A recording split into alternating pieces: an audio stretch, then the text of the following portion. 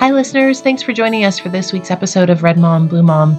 We know you're going to really enjoy it, but we did want to let you know that the subject matter covered in today's conversation is adult in nature. We know some of you may listen with your kids around, and we wanted to make sure you had a heads up so that you could use discretion while listening. Thanks, and let's get started. Hi, listeners. It's Caitlin. Thanks for joining us today. In today's episode, we're going to discuss a sex ed curriculum bill that's currently making its way through the legislature here in Colorado. We're also going to talk about how to talk about sex with your kids. Many listeners know that both Shelly and I have boys who started middle school last fall, so we're right in that transitional age where things like discussing puberty and sex ed are absolutely part of our parenting agenda. Listeners, we are also really excited today to have our first ever guest with us on our Red Mom, Blue Mom episode. We are very happy to be joined by Allison Macklin. Allison and I became friends in college, and we had tons of adventures and fun over the years when we were there and in our early 20s. Allison is now married. She has two boys, ages 10 and 7. After graduating with her undergraduate from DU, she went on to get a master's degree in social work, also from the University of Denver.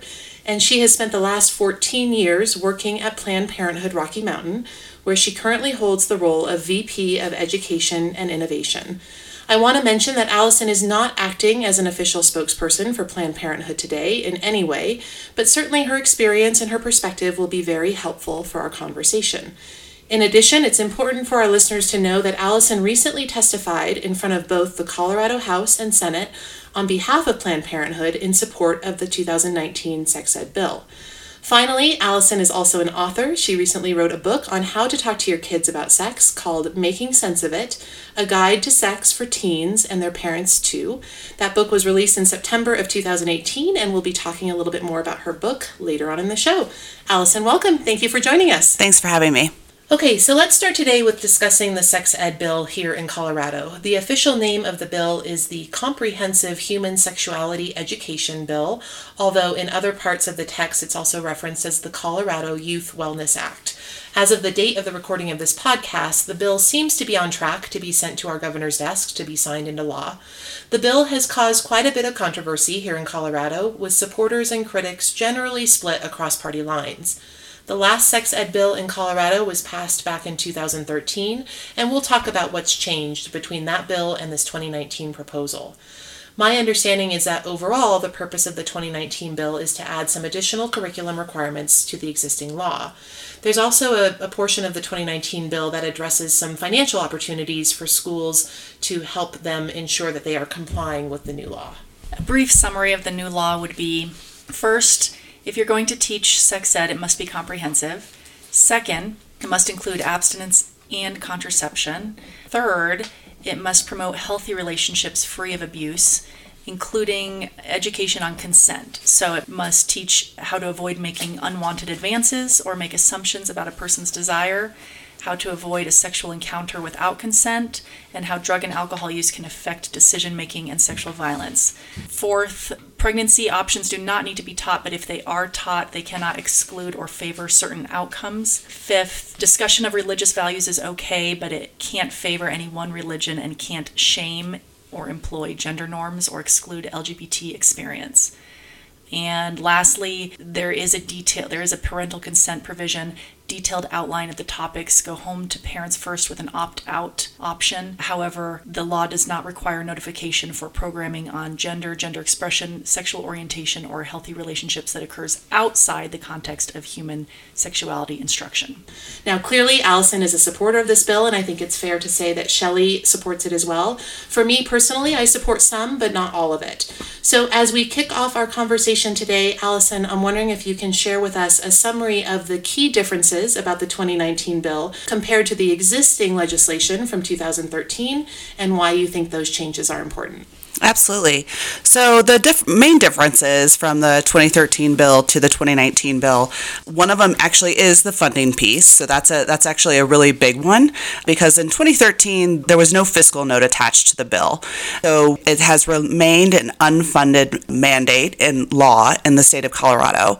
And so it was really important to work to secure some funding, especially knowing how rural school districts are suffering and needing some resources to help train teachers, bring in curriculum. And so really the bill outlines prioritizing the most vulnerable and at-risk schools and school districts for accessing that funding. So that is one really big component. The other thing is that our atmosphere and our political climate and just overall being in the United States and in the state of Colorado looks much different than it did in 2013.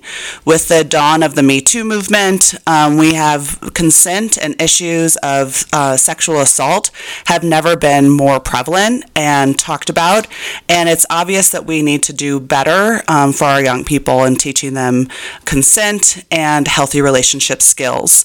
The updated language really helps to solidify that and clarify that. There's also we know a lot more about sexual identity. We know a lot more about sexual orientation than we did back in 2013, even though it doesn't seem like it was that long ago. And so we need to make sure that we are supporting young people regardless of how they identify and regardless of who they're in a relationship with. I think the other piece that's really important is that we recognize that issues of sexual violence and reporting has never been higher. We also know that we have a high rate of suicides and mental health issues, especially among our LGBTQ students. And so this bill is really aimed to support some of those most vulnerable students.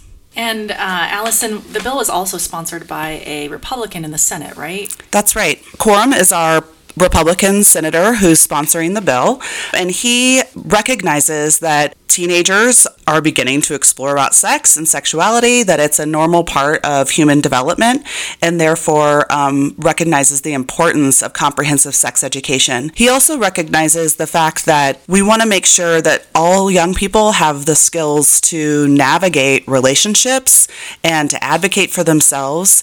So it's not just about saying no to sex, it's how to receive a no, it's how to, make sure that our schools are setting up safe spaces for all of our students to learn. And the way I understood some of his statements about the bill, he also sort of recognized, and I wonder, Caitlin, if you agree with this data, that there is a correlation in the data between higher teen pregnancy rates, higher STDs, where no comprehensive sex ed is taught.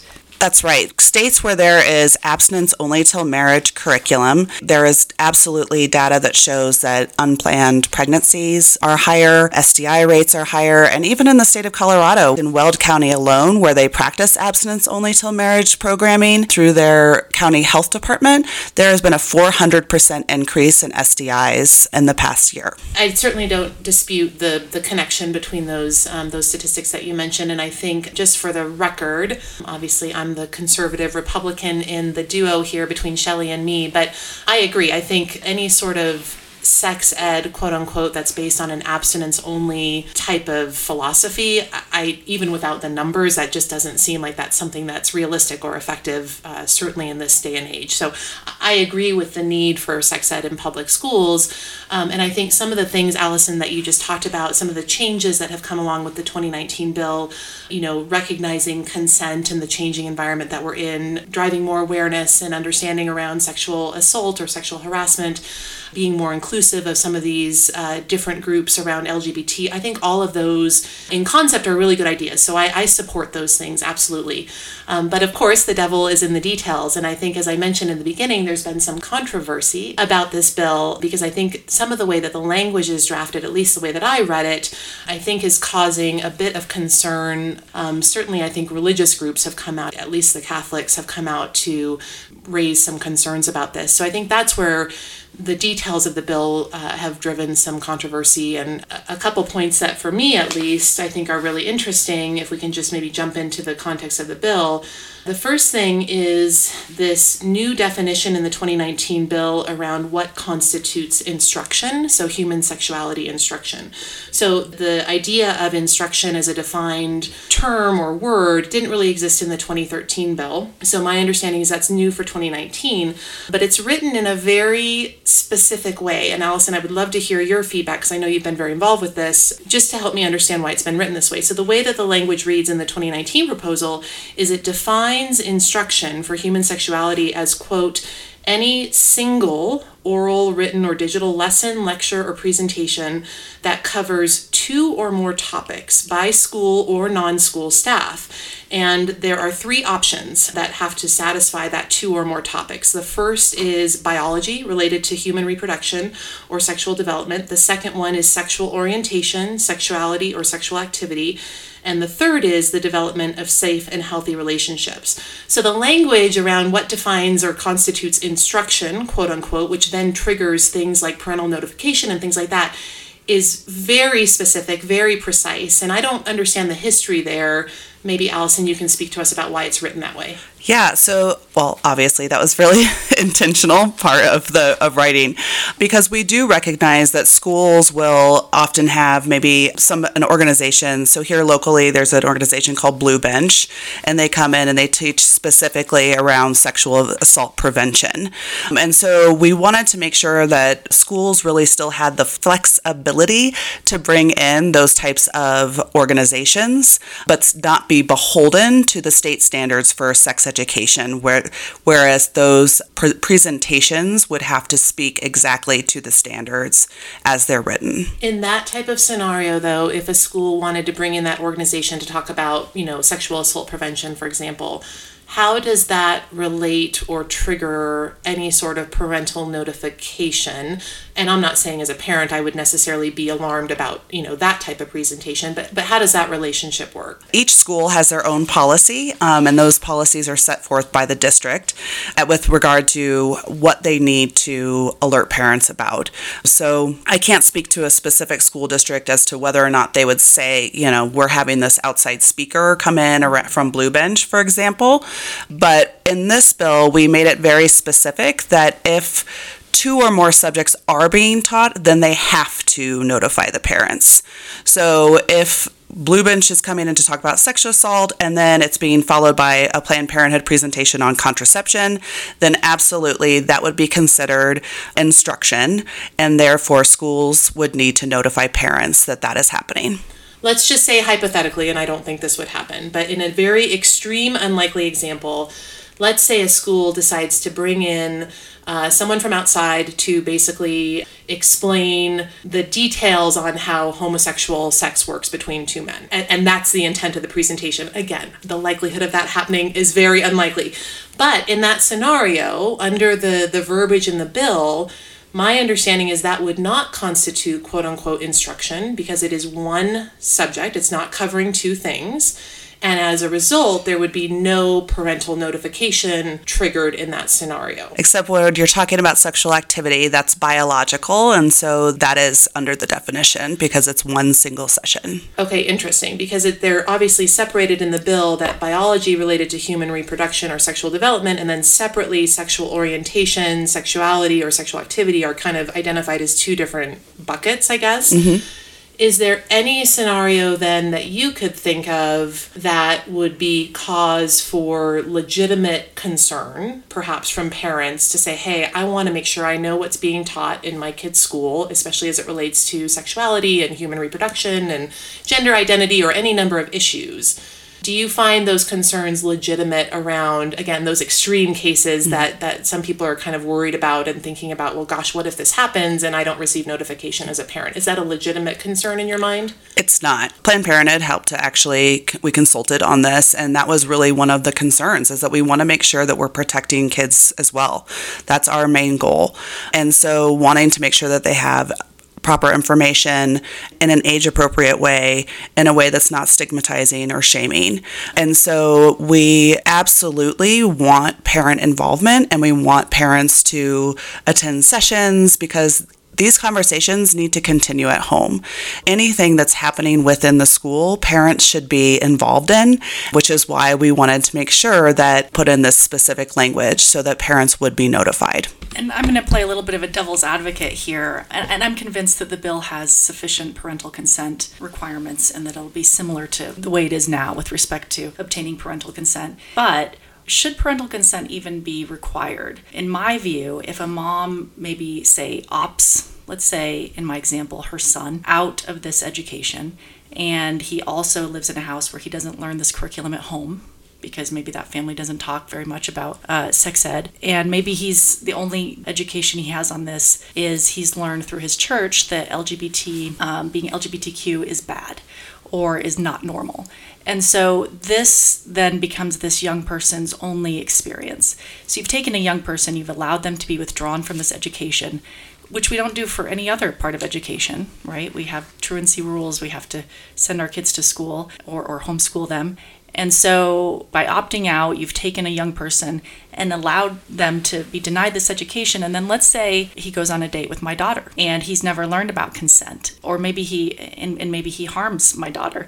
Maybe he harms other women for lack of education, or maybe she's impregnated or contracts an STD because he didn't learn about condom usage. Or maybe he grows up and is in a professional position where he has the opportunity to discriminate against someone who's LGBTQ because he has no other education about this issue.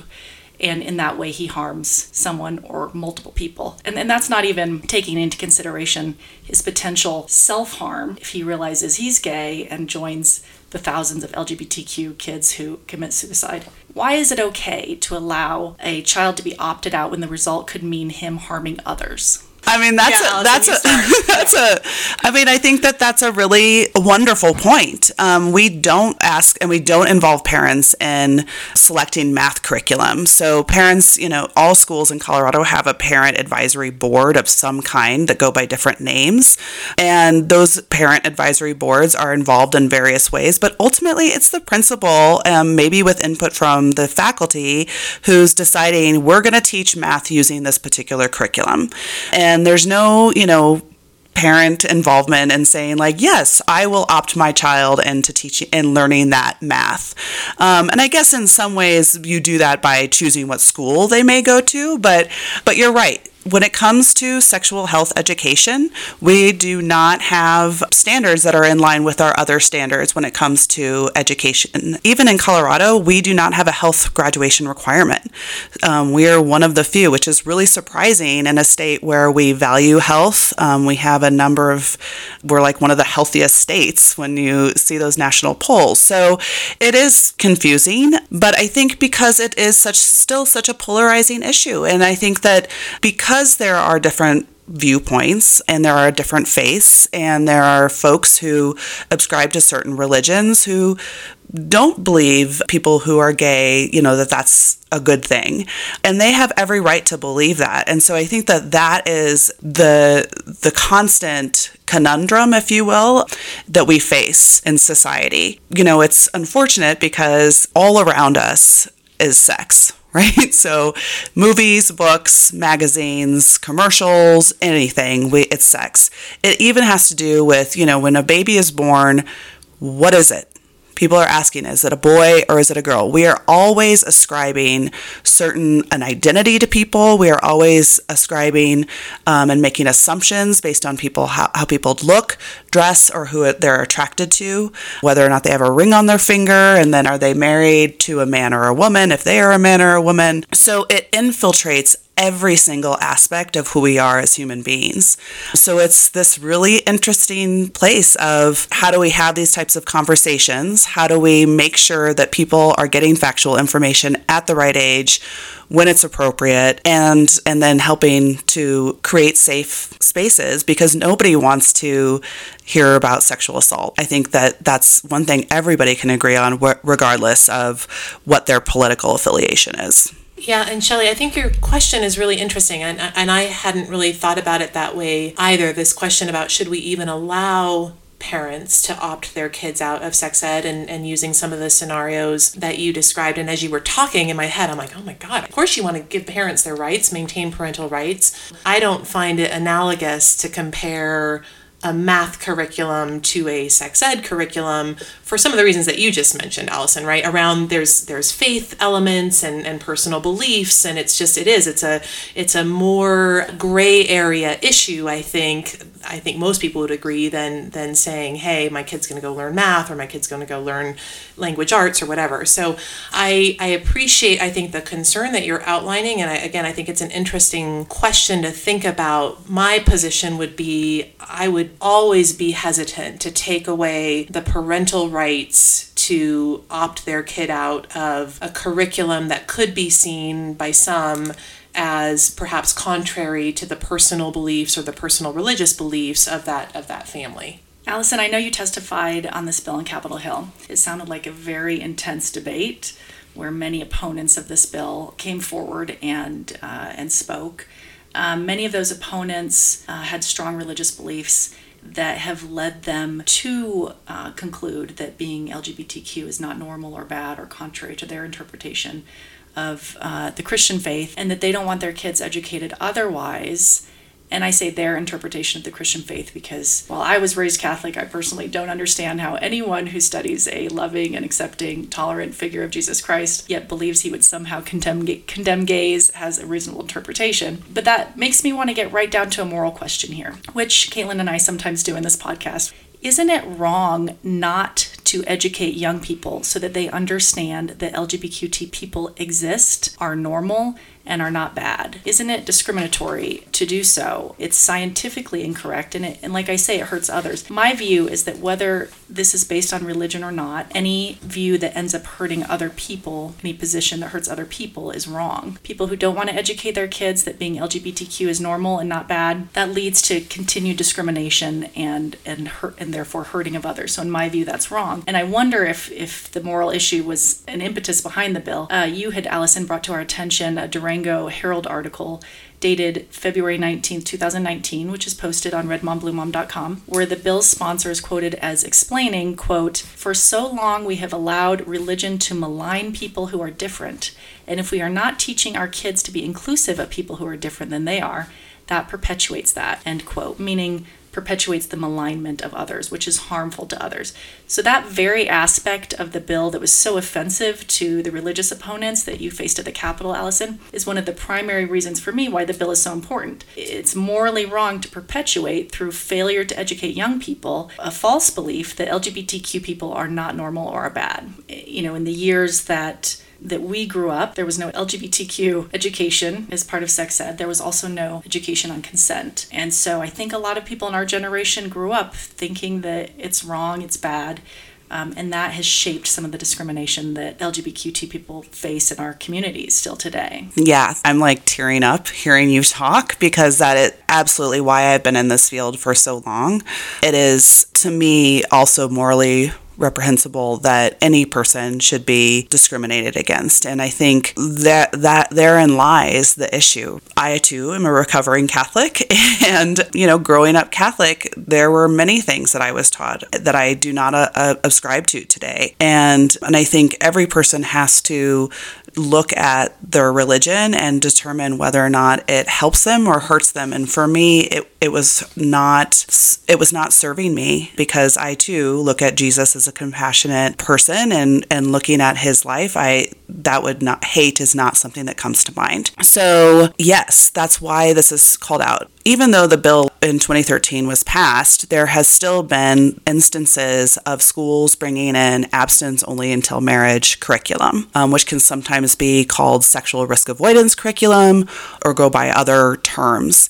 And while on paper, I think we all can agree, we want kids to wait to have sex. For sure. That's Planned Parenthood's stance. I think everybody's. Until someone's ready, they shouldn't be sexually active. Yeah, and I agree. I think on abstinence, we all agree on this. And I liked that section of your book, Allison, called I Am Ready, which I think any teen who read it would serve to slow them down. You say, you're probably not ready if peer pressure is the reason you're doing this, or if you feel that you're the last version, or if you feel pressure from your partners, and that's the reason you're considering having sex. So I liked how your book addressed that. Abstinence is a great choice. I hope that it continues to be part of the education. And it's also not the only choice. So we know that kids aren't being abstinent, even though the average age of sexual activity is around 17 for both boys and girls. And so we have to give them the proper skills and resources to be able to make informed decisions, so that they can make themselves safe, that they can have conversations, that when they do engage in sexual activity, we want it to be pleasurable and we want it to be consensual. So some people, that is marriage. Some people, marriage isn't an option. So when we talk about sex as a form of procreation, we talk about it just between a man and a woman, we talk about it just being limited to marriage, then we are leaving out a very large segment of the population. I wanted to come back, Shelley, to what you said, and Allison, you were just responding to, around this idea of making sure that no one feels discriminated against. I agree with that. I am actually not particularly religious. I was not raised Catholic, so I don't have that personal experience. I do think that there are people that feel as though their faith guides them into that direction. That isn't a choice that I would want to make for myself, as I know you guys agree with. I don't think any sort of discrimination or hate towards others that are different sexuality or otherwise is the right thing to do. So, but I also don't want to denigrate those, of course, that have a strong faith and believe what they do. That's certainly their choice. But I did want to come back, and Allison, I'd be interested to know this idea of trying to make sure that the legislation is cognizant and caring for those groups. It seemed like, at least in the 2013 bill, there was some recognition of that. I guess my point is, I don't know that that's a new concept, although perhaps it's been further developed in 2019. But certainly the 2013 bill talked about making sure that education was culturally sensitive, and there's some language about making sure that it includes integration and knowledge about various groups, communities of color, immigrant communities, and then of course LGBT communities as well. And I think that language carried over into 2019, which I think is good. I think that's of course the right thing to do. But I also think that where there's been some controversy in the 2019 bill has been specifically preventing, and Allison, correct me if I use the wrong words here, but this concept of specifically preventing any context that has kind of a religious connotation, which again, I'm okay with. I think that's probably the right thing to do from a church and state perspective anyway. But then there's also some language around this concept of how do you talk about human sexuality and sex ed in this context of moral, ethical, or religious values.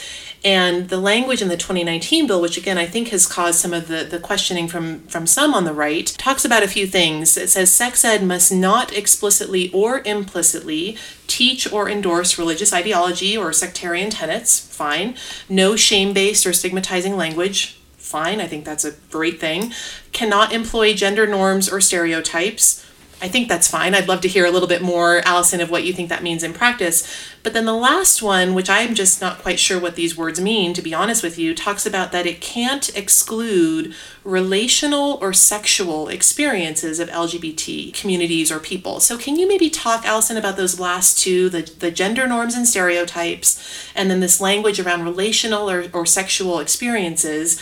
Because I think that last one in particular, as I'm sure you've seen, right? The outrage from some on the right. Well, what does that mean? What are we teaching our fourth graders? Are we going into explicit graphic detail around the quote unquote sexual relations? And I don't know how to interpret that language. Can you talk about those two things a little bit? Sure. So those abstinence only till marriage programs, a couple things that they call out. When you're talking about sex for procreation, it's definitely a penis to a vagina sex. That's kind of the end all be all. There is nothing else in this world. And I think we all as adults recognize that whether or not you engage in those other activities, whether they be oral or anal sex, they do exist. And some people actively choose to engage in them. Some people actively choose to engage in them because those are the body parts that they're given. So if there are two penises in a relationship, there's very limited things. There's no vagina for that penis to go into. So it's talking about that, yeah, that's penis to anus or penis to mouth. That's a thing. Like that's something that will happen. And we also know that a lot of young people experiment with oral sex first. They don't consider it sex. That is part of the reason why we are seeing an increase in STIs. young people have to know that sex is sex. It has risks. It has to be pleasurable and consensual. So that means that everybody involved is on the same page of what it means, of what they want to do. Sexual activity should be this thing that you and your partner are talking about, that you have agreed upon, and you both know what you're getting into. That's going into the relational piece of it, I think.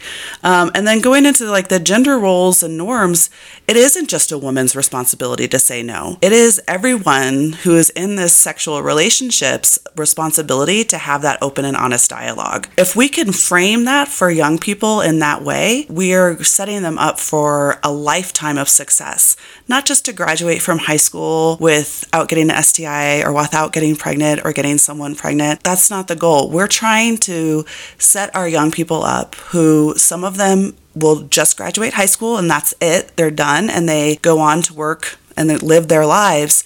If this is the only opportunity that they have to learn about what it means to have a consensual relationship, then they deserve to get that education. And I think also when we think about gender roles, a lot of the abstinence only till marriage programs, you can look up these types of programs, but equating a woman who's had sex to a used piece of tape or a chewed piece of gum. And that, for so many levels, in my opinion, is so wrong and really reduces... You're referencing that because it happened in a classroom? Yeah, and there's documented cases of it. And it's not a one-time thing. Like, this is an organization that does this regularly. That's a part of their curriculum. And so we are then teaching young women that they are less than, that they do not have the same rights as their male counterparts. That's not, I don't think any of us at this table would say that that's okay. I know one of the Denver Post articles cited on redmombluemom.com says that one of the myths that you dealt with on Capitol Hill was that people thought that the bill required that you teach about sexual positions. My understanding was that idea came from an email from this religious group urging its members to oppose the bill, but there's nowhere actually in the bill where it talks about sexual positions. Similarly, the idea that sex ed would now be taught to very young people became a popular myth about this bill. But can I just ask on that age-appropriate concept, because Allison, you just mentioned that as well, and I've seen similar kind of criticism or concern about the bill, again, probably using very extreme language around, we're going to be teaching fourth graders about the intricacies of sexual positions and so on and so forth. But I did want to ask about that age-appropriate. So that's a defined term in the bill, as it was in 2013, and I think the language is basically the same. The other interesting thing is that the bill for both 2019 and 2013 both talk about that this curriculum is not required for K through 3 or preschool through 3. I can't remember which one it is for which bill, but I think that's where some of these concerns around, okay, fourth graders, right? What are we going to be teaching fourth graders? So this idea of age appropriate, I think, is a legitimate concern, and certainly one that I have as a parent, and we will talk here in a minute about how to talk about sex with your kids, because again, I think we all have boys that are similar ages. But talk to us, Allison, about your perspective on this whole idea of age appropriate, because that's something I worry about, right? And certainly hearing you talk about a little bit more context around some of the language in the bill is helpful, but there's a little piece of me where I'm like, gosh, I still worry about what is the level of information, the level of detail, how explicit or graphically are we talking about these ideas and topics and subjects with younger kids, right? Elementary schoolers in particular. So can you talk to us about that? Sure. So let's be clear. When we're talking about oral, anal, and vaginal sex, that is absolutely with older kids. That's not something we're going into a puberty conversation. You don't hit the ground running with that conversation with your kiddos. So I do want to state that. But there is a lot of research that's gone into brain development and what's appropriate for different levels. And so that's where you get the age appropriateness piece. And so those are actually, you can find those on the internet. If you go to SIECUS, that's a really great website, which will outline what are some of the standards for sex education at various levels. And that's even a great guide for all of your listeners to go and check out, because it does talk about, like, how do you start these conversations with a preschooler or a kindergartner? And there are things that you can talk about. While this bill doesn't go into that, there are conversations you can have that are absolutely age appropriate and great ways to start the conversation. So, for example, making sure that you're teaching proper terminology for the body parts is really important for young people, because that way that if somebody God forbid, is hurting them in some way, they know how to advocate and say, hey, someone touched me in my private area. That's my private area. That's my penis. That's my vagina. And it's my body, and nobody gets to touch me there. So there is a big body safety component for young people, for the littles. Another thing is like teaching consent. So you don't have to talk about consent in the concept of sex you're talking about sharing toys, and do you want to share a toy? And no, that makes me sad or angry or whatever. And how to, and sometimes if somebody doesn't want to share a toy with you, that's okay. Or going over to a neighbor's house or an aunt's house or whomever, and they're like, oh, give me a hug. And the kids, a lot of times some kids are like, yeah, totally. And other kids are like, I don't want to. And so looking at kids and saying, it's your choice to touch another person with your body. Like those are some of the early on messages. And then you just build from there. So those are foundational skills. So no, this doesn't address, and this doesn't talk about going into detail. Even with high schoolers, it is very medical and very factual. And that's important because it's not about trying to persuade a person one way or another to do one thing or another sexually. It's really about giving information. Yeah, and I think I appreciate what you're saying, and I know that even in the text of the bill, again, I think both the 2019 proposed bill as well as the older bill, as we talked about earlier, this idea of having parents be part of the process, having these school accountability or kind of community-oriented groups help to really come together to figure out what the right type of content is for this sex ed curriculum for the right levels certainly gives me some relief. I will say on the Planned Parenthood side, and you just mentioned this, but there's a section which I'm sure you're familiar with, Allison, where it says, what should I teach my preschooler about sex and sexuality? And that feels very, I don't know. I mean, it feels very progressive and alternative, and what you just said, I agree with. And the things that you talked about, like introducing the concept of consent, not in a sexual way, talking about, making sure littles know how to use the right body parts, 100% agree with you there. But, when you just see the headline, how to talk to your preschooler about sex, there's going to be a lot of reaction, I think, from someone like me where you're kind of like, oh my gosh, what does that mean? That's not the direction we should be going. And I think that's where some of this controversy is coming from. Sitting here today, I think there's a lot of things we, of course, agree on. Again, maybe not some of the specific nuts and bolts, but conceptually there's a lot here. And Caitlin, just to be clear, you wouldn't oppose the concept of consent being taught to the older kids? No, I think that's very important. And I think, as Allison said at the beginning, I think we're in a new age right now with Me Too and some of these other stories and revelations that have come out in the news. I think adding the consent piece is very important. That's one of the pieces of the bill I really like. I really like the consent piece. I really like the piece around making sure that it's called out that language cannot be shaming or stigmatizing. I think that's very important. As I said before, I like the fact that this is kind of legally preventing an abstinence-only approach, because I don't think that that's the right thing to do. So there's a lot about this bill that I like, but there's some of these elements with the language that I think have been causing some concern and question on the part of many on the right. So, Allison, another question that came up for me personally as I was trying to research and do some preparation for our conversation this evening is trying to understand the relationship between the legislation that's being proposed, the sex ed legislation, the Colorado State Board of Education, and then our local school districts. And I was under the impression, I think incorrectly, frankly, that what happens is the legislature passes this sex ed curriculum bill, it goes to the Colorado Board of Education, they create the specifics around the curriculum, whatever those might be, they define things like consent, they talk about sexual relationships or, all these different things that we've talked about today. And then that Colorado State Board of Education pushes that curriculum basically out to the districts in the state, and then the districts have to kind of implement or enforce, so to speak. I don't know that that's correct, and I know that you're obviously very well versed in that. Can you tell us a little bit about how that relationship works? Because I understand that Colorado is a local control state, but I'm not sure what that means in practice. Sure. So you're right. Colorado is a local control state. And so what that means is the State Board of Education, which is an elected body, determines state standards for curriculum. Basically, they do that in all the subject matter that public schools teach. And that means that by the graduation of 5th grade, students need to know X, Y, and Z in math or literacy or health. And when we're talking about health is included. It includes sex education. So the same is for 8th grade, and then the same for 12th grade. So those standards are concepts. And so just like when we think about, again, going back to math, algebra, and how do we understand what algebra is and what are the components of that? Similarly, that's outlined in the state standards for sex education.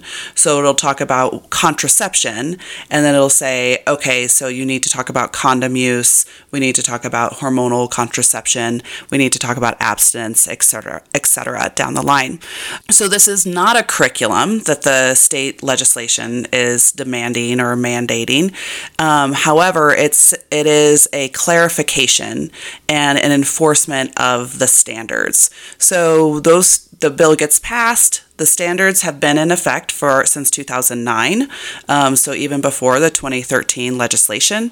And those standards, then it's up to each school district to come up with a policy and to say, like, yes, we agree with that. So, for example, my children are in DPS school district, the Denver Public School System, and there is a very clear health agenda for Denver Public School kids that talks about they need to learn about mental health and self-care. They need to learn about nutrition, and, kind of spells it out. And then, so those policies are set forth by the district. The district says, yes, we will put money towards this. We will train teachers, etc. And now schools, you figure out how to get it done. So here's a list of all the curriculum that meet these requirements. And now as a principal, you get to decide. And so that's why the bill is written in that way with regard to parental involvement, because then it goes down to the principal, who is also informed by their community, the group of parents and other community members who help to then shape the curriculum of that school.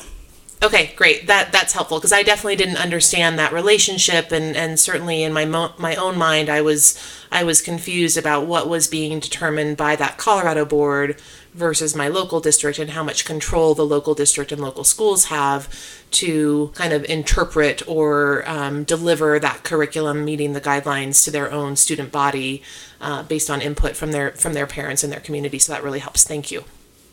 Okay, so Allison, let's transition to talking about your book. As I mentioned in the intro, you are an accomplished author, which is incredible. Congratulations on that. Thank you. And your book is called Making Sense of It, A Guide to Sex for Teens and Their Parents Too, as I mentioned at the beginning. And we've linked the Amazon link on our website if our listeners want to buy a copy. So a lot of things that I liked about your book, Allison. I thought it was a great read.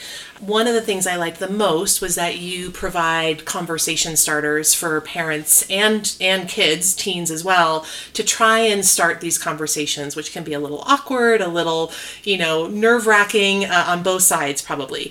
But even with those conversation starters that you provide, I personally am still struggling with how to have that first conversation with my 6th grader.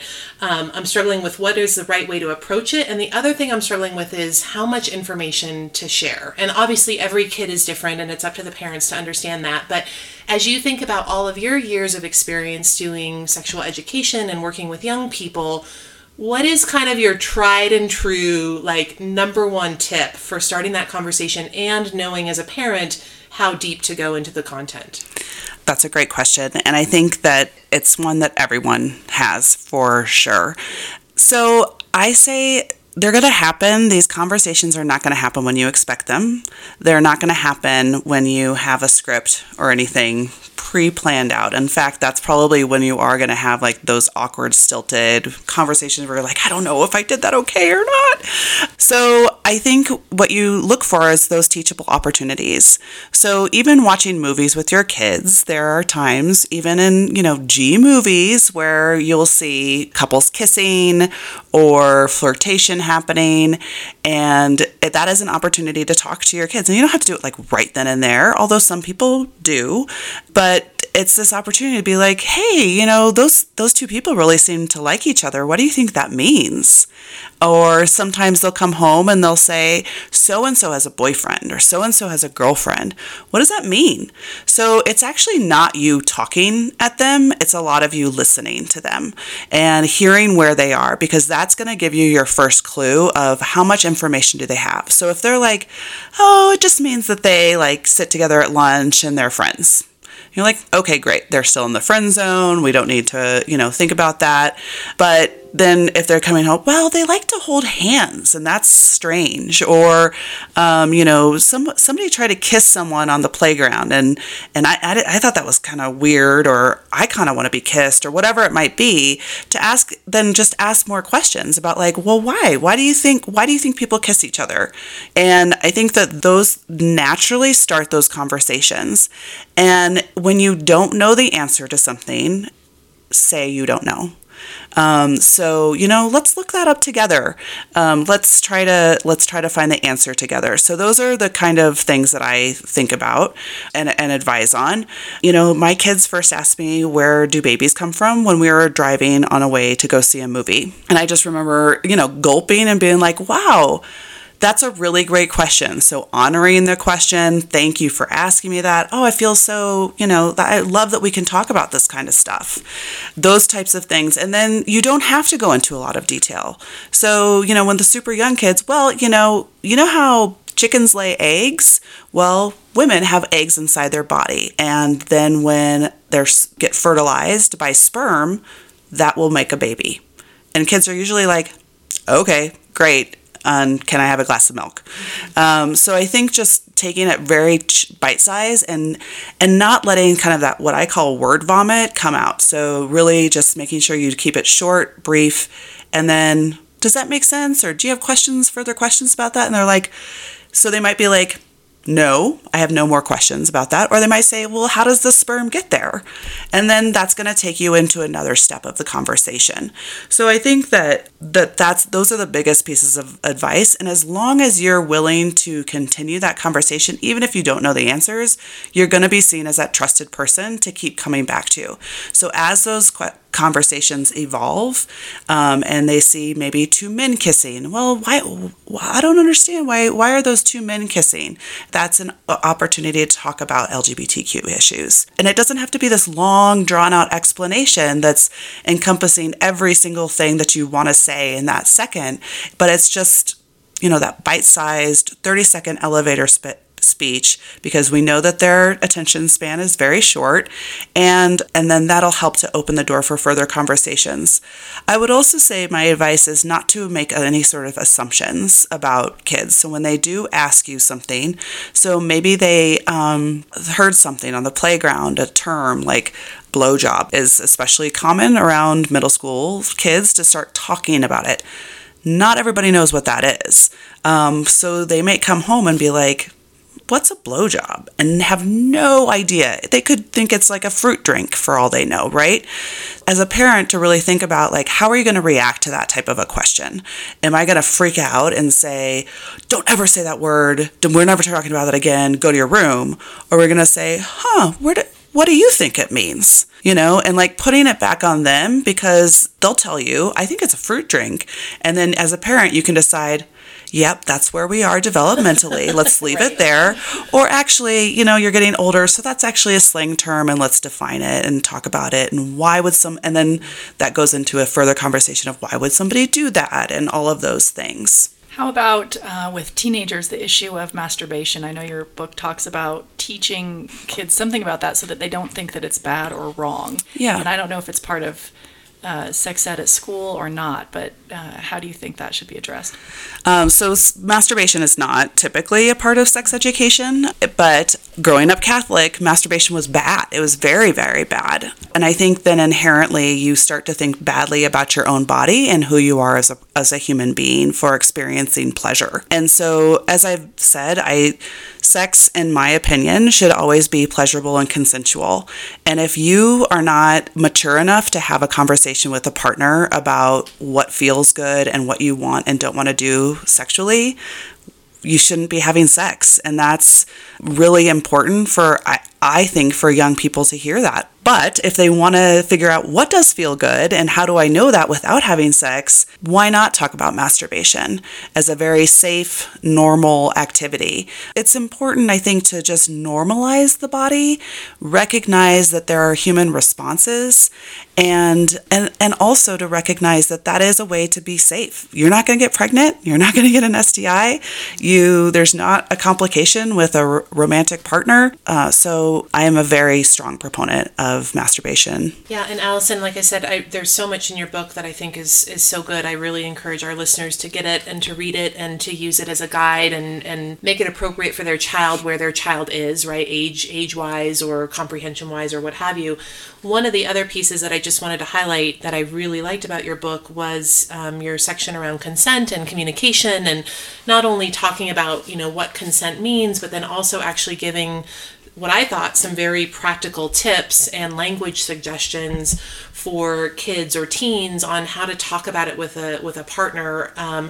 Not only if they want to engage in sexual activity, but also what to say if they don't want to. Mm-hmm. You also talked about, what's some language you can use if you want to end a relationship, right? And we know those teenage relationships are full of drama, but I thought that was really, really a good piece of your book as well. I really thought you did a nice job on that, and that's very helpful for parents. Thank you. Here's a tough one. Your book talked a little bit about porn, but not in a negative way. And I thought, can't porn be a very negative thing in many different respects? It can.